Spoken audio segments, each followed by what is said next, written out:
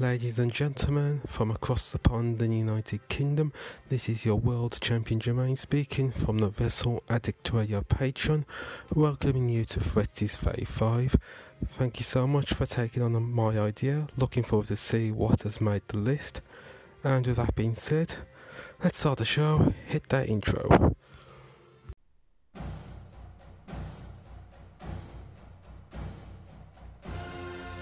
Welcome everybody to episode 14 of Fretzy's Fave 5, right here on the Wrestle Addict Radio Patreon page. I am Mr. Fretz at the legendary JF, and this podcast is brought to you by Jermaine, my good brother from across the pond, our Patreon member, and our dear friend Jermaine Lang. You can follow him at I am Jermazing, J-E-R Amazing. And of course, as you hear the rally cry of the 2020 Super Bowl champion Kansas City Chiefs, Jermaine, he's a fellow Chiefs fan, so all points to him for that. And all credit to him for the idea for this week's top 5, for this week's Fretzy's Fave 5. And it is top 5 WWE moments outside of North America. Now, if you want to get a shout out, if you want to be featured on Fretzy's Fave 5, send me a voicemail on anchor.fm/Fretzelmania. That's F-R-E-T-Z-O-E Mania. Or if you prefer, you can even send me a video or an audio clip on Twitter, or however you want to reach me. So please, for future ideas, hit me up. Jermaine, this one's for you, buddy. Cheers.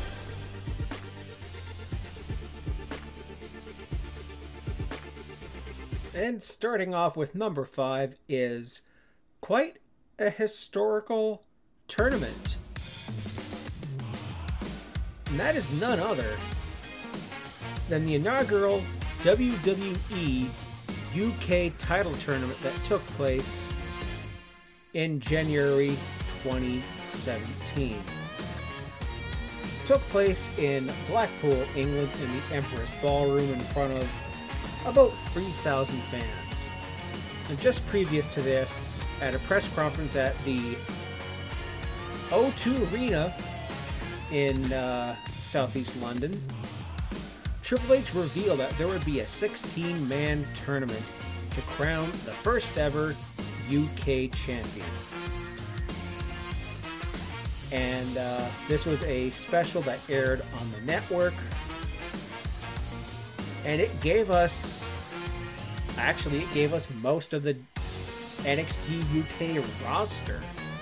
The tournament participants included Mark Andrews, Tyler Bate, Danny Burch, Joseph Connors, Jordan Devlin, James Drake, Pete Dunne, H.C. Dyer, Sam Gradwell, Saxon Huxley, Roy Johnson, Don Maloney, Trent Seven, Tucker, no, not that one, Tyson T-Bone, and of course, Wolfgang.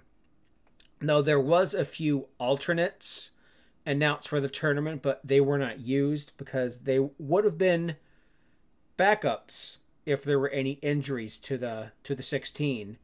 And these people were Tiger Ali, not that one, Ringo Ryan, Jack Stars, and Chris Tyler. However, 4 of these fellows would be in a dark match before night 1. Yeah, this was a 2-night tournament. And it was between the 14th and 15th of January 2017. So we had first round matches, Trent Seven defeating H.C. Dyer, Jordan Devlin defeating Danny Burch, Sam Gradwell defeating Saxon Huxley, Pete Dunne defeating Roy Johnson, Wolfgang defeating Tyson T-Bone, Joseph Connors over James Drake, Mark Andrews over Don Maloney, and Tyler Bate over Tucker. The next night we saw the quarterfinals, the semifinals, and the finals. There was a match here. I believe Pete Dunne, who was in the semifinal match here, jumped his opponent, Mark Andrews, and kind of got in Triple H and Regal's face. And he was the really, really hot heel coming out of this tournament. He was the one guy that everyone looked at and was like, holy crap, is this guy going to be an absolute star in the making? This man is a future WWE champion. COVID be damned, I still think this man is going to be in the main event of WrestleMania someday. He is still relatively young. He's still in his early to mid 20s. Of course, he would later go on to win the title, having a 685-day UK title reign. Holy crap. So next night, we saw some bangers. We saw Pete Dunne over Sam Gradwell, Mark Andrews over Joseph Connors in an absolute stormer, Wolfgang and Trent Seven in a battle of the beasts, Tyler Bate and Jordan Devlin in what would be Kate Murphy's Dream, Pete Dunne and Mark Andrews having another classic, Tyler Bate and Wolfgang in a great HBK Diesel-like match. And there was a fellow here named Tommy End. Wrestled Neville, Pac. And Tommy End would, of course, go on to be Aleister Black. I believe WWE at this point were kind of keeping their eyes on Mr. Tommy End. And after this tournament, they, in fact, signed him to a developmental deal. And now he is featured heavily on Raw in smoke-filled rooms, kicking people in the face. He became an NXT champion. Tag team? No, he wasn't the tag team champion, or did he win the Dusty Cup? I can't remember which one. I think it was the Dusty Cup. And then in the finals, Tyler Bate defeated Pete Dunne to become the first ever WWE UK champion. I believe he was only like 20 or 21 at this point in time. So he became one of the youngest title holders, not only WWE, but wrestling overall. I think Lou Thesz might have been only 19 or 20 when he won his first world championship.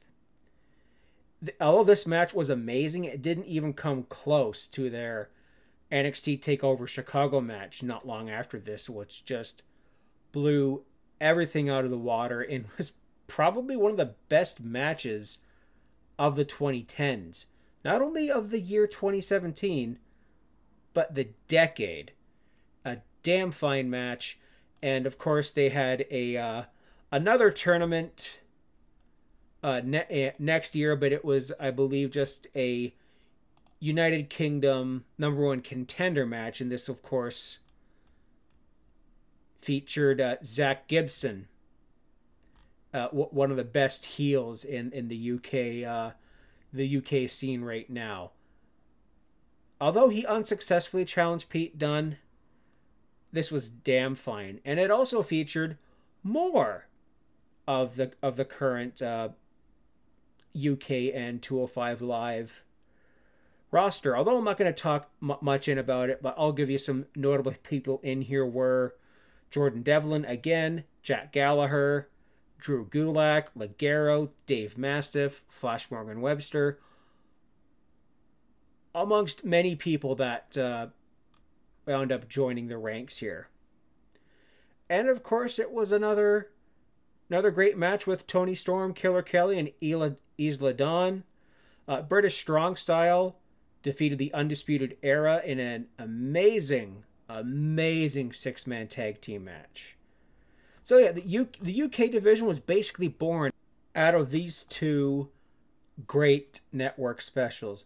I apologize if the audio kind of glitched out a bit here and there. I'm just still trying to figure things out on Audacity after doing this program for the better part of 6 months.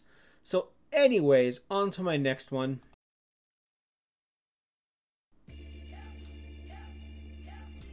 Number 4 is actually very historic despite it being fairly recent.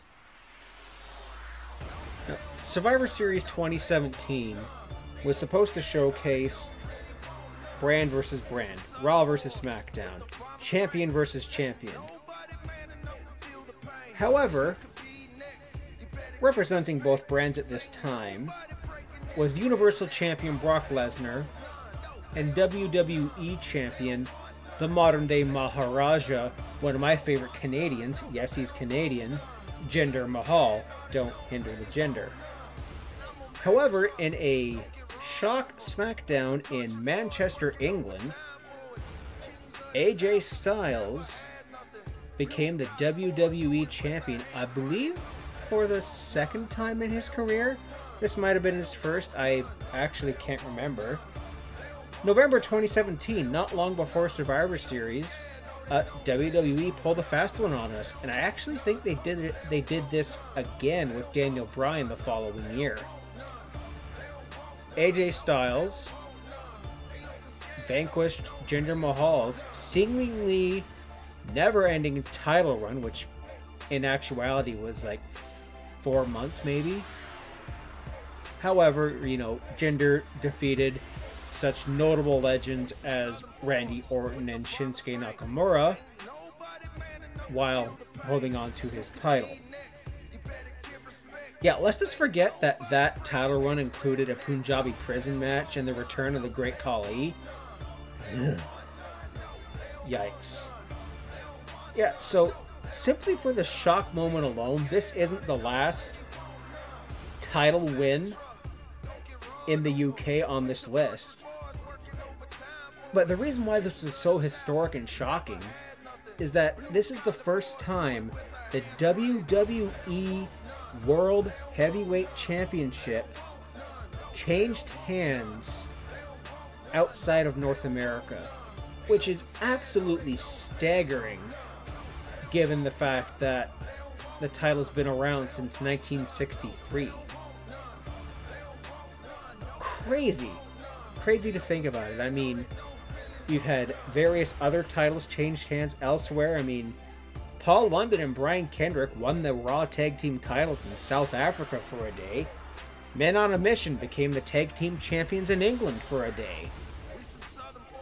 But this one was really special because this allowed us to witness one of the best matches of Survivor Series 2017, which was WWE Champion AJ Styles versus Universal Champion Brock Lesnar. Brock works great with the smaller guys. I mean, look at his match with Finn Balor from Rumble last year. It was amazing. I mean, Brock Jinder would have been passable, but it wouldn't have been Brock AJ.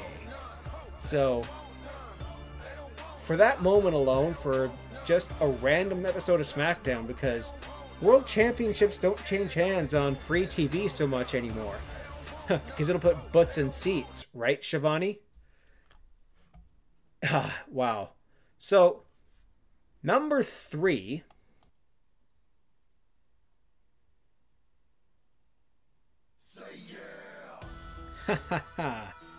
FTR-FTW.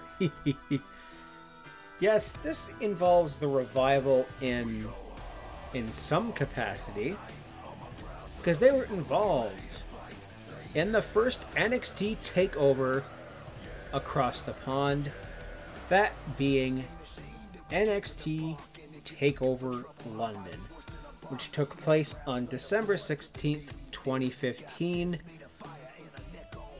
on the WWE Network, of course, and this event took place at the SSE Arena in London, England, in front of 10,079 fans.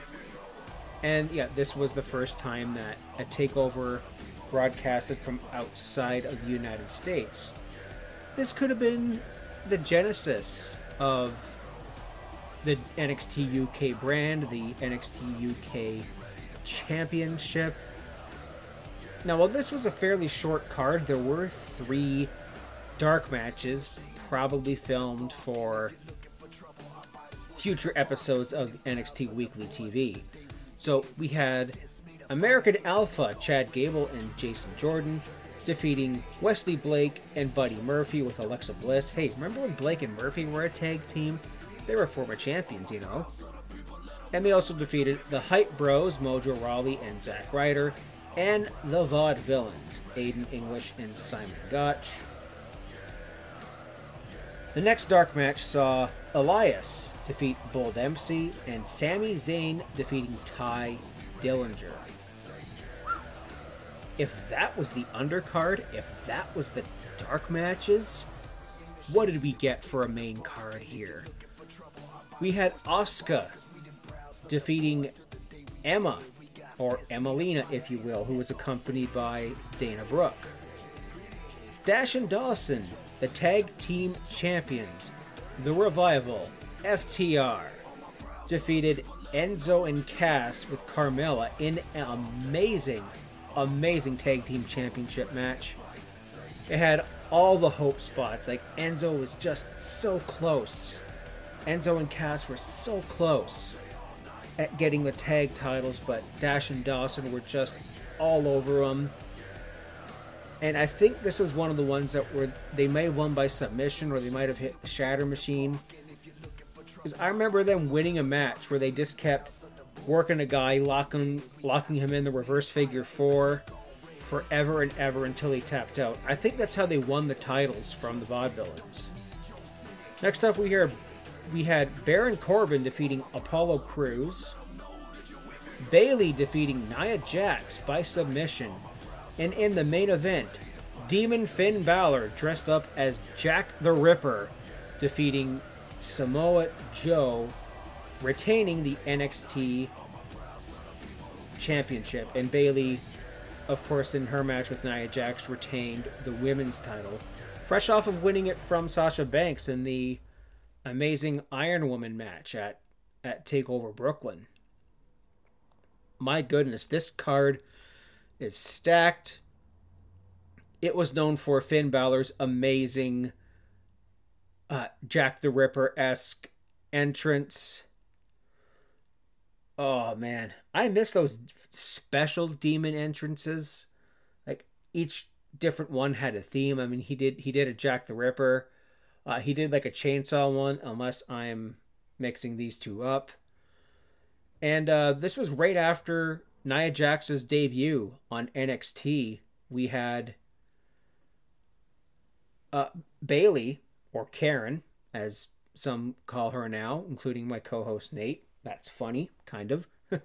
Nia Jax dominates a whole big portion of the match, countering all of Bayley's attempts of a guillotine choke into leg drops or Samoan drops.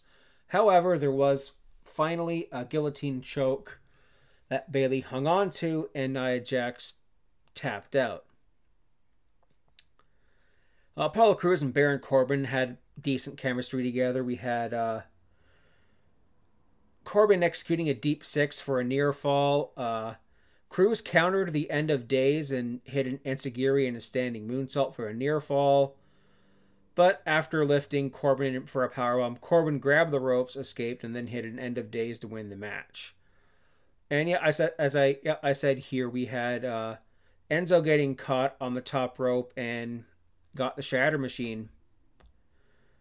Asuka won her match with the spin kick, and this was a fantastic takeover. This is one of those hidden gems, because there's been something like 40 takeovers on the network now, and a lot of them are just kind of lost in time. But this was when NXT was starting to really gain momentum as a third brand. And this was top-notch, phenomenal, fantastic action. Now, number 2 actually didn't take place in the UK. Number 2 was very interesting. This was the WWE Network special called The Beast in the East. Not to be confused with the late Bam Bam Bigelow, the Beast from the East. New Jersey. This was a event that took place in Tokyo, Japan. While this network special was surrounded around Brock Lesnar, it featured Finn Balor winning the NXT Championship over Kevin Owens. Now, initially, this was just going to be a house show that was going to feature Brock Lesnar, featuring Brock Lesnar's non-pay-per-view WWE appearance since 2004. Reportedly, Lesnar requested a spot on this show so he and friend Brad Rheingans, who is a former Greco-Roman wrestler, could go visit Japanese legend, the late Masa Saito, who at the time was in bad health and would sadly pass away 3 years after this. However, on May 28th, 2015, when Brock Lesnar was announced, they said, you know what? Why don't we put this on the network? Why don't we have this this whole thing on the network? So then WWE revealed the entire match card for the show, and there was one match that was going to take place here. However, it saw the end of someone's career. We had the New Day versus Tyson Kidd and Cesaro was going to be announced, but Tyson Kidd was suffering an injury. That was indeed the Muscle Buster injury against Samoa Joe, and Tyson's career would be over. Kevin Owens defended his NXT Championship against Finn Balor, originally at TakeOver Rival in February 2015. Owens won this match over Balor, despite the fact he was dressed up as the Demon. And Finn says he doesn't need the Demon to beat Kevin Owens. Balor earned another shot at Kevin Owens at TakeOver Unstoppable a couple of months previous to this, after he beat Tyler Breeze. And then Finn vowed at Beast in the East Owens would meet the Demon. And also, it is noted that Hideo Itami and Tatsumi Fujinami were also advertised to appear at this, although sources are kinda out there. Now this match card is really, really interesting. As I said, it's just a house show. So Cesaro defeated Diego of the I almost said Lucha Brothers. My goodness, they were Los Matadores, which this one was Primo.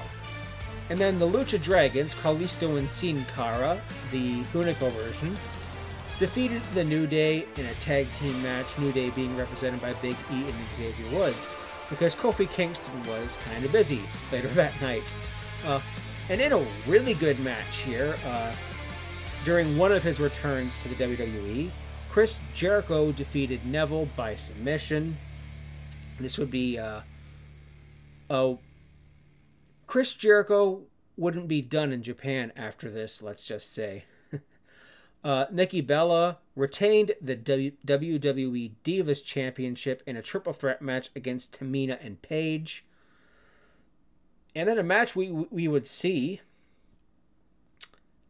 some 4 years later with different things on the line. Brock Lesnar made short work of Kofi Kingston, defeating him in just over 2 minutes. And then here we saw Finn Balor as the Demon, making his return to Japan for the first time since one of the Wrestle Kingdoms. I can't remember which one. Zach, hit me up. Let me know, please.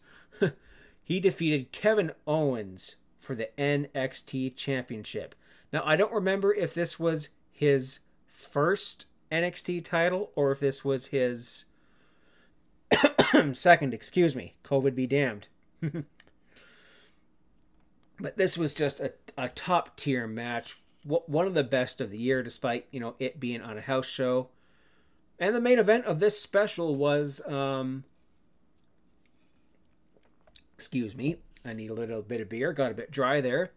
Dolph Ziggler and John Cena defeated Kane and King Barrett. Yes, King Barrett. I'm afraid I have some royally bad news. Yeah, so this was one of those specials. I think it's one of the few specials from the WWE that took place in Japan. I think it might be one of the only ones. I'm not counting like SmackDown and Velocity that took place in Japan. If I can sideberg here for a second, I remember like it was yesterday, there was a taping of SmackDown in 2004 in Tokyo. And when they taped an episode of Velocity, they had the never-ending feud between Akio, the future Jimmy Wang Yang, going up against Paul London in an amazing cruiserweight match. These two just had great chemistry, great matches, great feud. I'm disappointed they never made pay-per-view, but they were always relegated on Velocity. And number one, in case you can't tell, it's so obvious, but my number one choice is indeed the British Bulldog is gonna win whether he wants to or not. I'm so sorry, Jermaine. I'm so sorry. My number one is British Bulldog winning the Intercontinental Championship. Wembley Arena. SummerSlam 1992. August 29th, 1992 to be exact. In front of approximately a disputed number of 80,355 of his fellow countrymen. Davey Boy Smith, the British Bulldog, defeated Bret the Hitman Hart for the Intercontinental Championship. However, infamously, British Bulldog was kind of under the influence. To quote Bret Hart's book, and to quote Cultaholic every time the British Bulldog comes up on the Classic Raw and Classic SmackDown reviews, Bret, I'm fucked. There's allegedly throughout the day where, Davey Boy was out doing drugs. And during his match with Bret Hart, he was absolutely wasted. Don't know on what. Some say it was crack. Some say it was this. I don't know. But watching this match, Bret Hart kind of carried a little bit, but some adrenaline or something must have kicked in because Davey Boy, man, he nailed it. Despite the fact he was fucked. I'm sorry again for doing accents, Jermaine. Love you, buddy. He pulled off one of the greatest matches and moments of his entire career. There was a whole bunch of pin counters and power slam attempts and sharpshooter attempts. However, there was a running power slam, a variety of suplexes. Hart managed to lock Smith in the sharpshooter and got a few boos. I mean, coming out to the match, Bret Hart got a mixed reaction. Mostly because hometown hero Davey Boy Smith was challenging him. Now, that infamous spot while Hart was attempting a sunset flip, Smith countered the move into a sit-down pinned Hart for the Intercontinental Championship belt, and the place absolutely erupted. Hart refused to shake Smith's hand, but then he changed his mind and hugged Smith, as well as Diana Hart, Bret's sister, Davy's former wife, were in the ring to celebrate with this. Now, the undercard of this particular bout was also infamous for various reasons. We had the Legion of Doom, Animal and Hawk, defeating Money Inc. And, well, Hawk, he wasn't the only non-sober person on the card here. I think maybe Hawk and Bulldog were out doing stuff together. Who knows? But, if you saw the Dark Side of the Ring with the LOD some time ago, you'd learn that Hawk was wasted in this match. He was gone. You can kind of tell afterwards when he's celebrating and he raises his hands in the air, he kind of looks a little downtrodden, a little guilty, a little upset at himself because, well, he couldn't do the Doomsday device. I mean, Animal could lift up, IRS or Ted for it, but if Hawk tried to do the flying clothesline to one of the guys, he'd kill him. So, of course, Animal would win this with a power slam. And then the rest of this had a relatively decent match between Rick Martel and Shawn Michaels. Ended in a double countout. The Natural Disasters, who actually got a really good pop, defeated the Brothers Beverly with the Genius, one of my personal favorite managers of all time. Kona Crush defeating the Repo Man. The Undertaker defeating Kamala by disqualification. Ultimate Warrior and Randy Savage had a match that ended up in a countout victory for the Warrior. However, Randy Savage retained his title.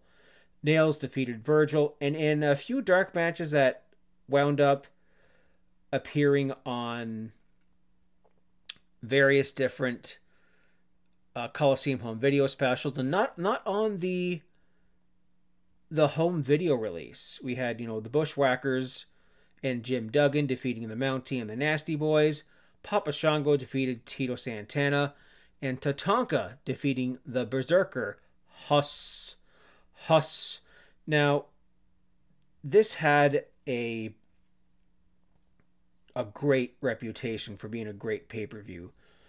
The rest of the card was kind of wonky, and kind of sadly,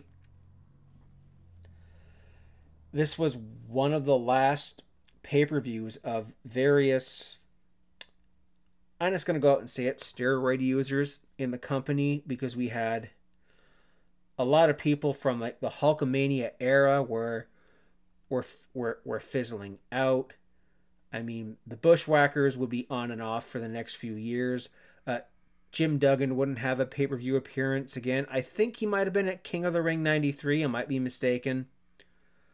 The Legion of Doom were gone after this. Nails was a few months away from being gone. We had Earthquake and Typhoon wouldn't be long for this company either. And we saw little inklings of the new generation start to seep in and take over from the golden era.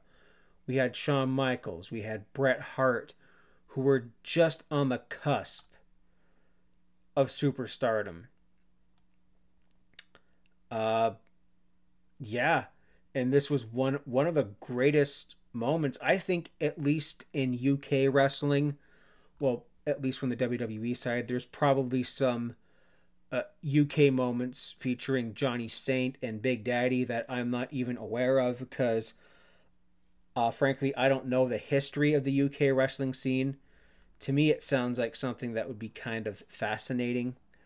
But yeah, that is my Fave 5. And thank you again so much to my good brother, Jermaine Lang, for coming up with this list. The top 5, my Fave 5, because that's the name of the show, WWE moments from outside of North America. Very creative idea. And hey, Jermaine, don't let this be your only one. If you have more up your sleeve, please hit me up. And folks, if you, out there in the Patreon verse or in the Twitterverse, because this will also be available on Ambiguous Productions /Fretzelmania or Anchor.fm /Fretzelmania. You can send me a voicemail that'll be featured on the show. You can send me a tweet or a Facebook DM or what have you. And your theme could be a future Fretz's Fave 5. So that has been it for me. I hope you enjoy this show. Please like, share, subscribe, tweet, what have you. Be safe. God bless you. I love you. Bye.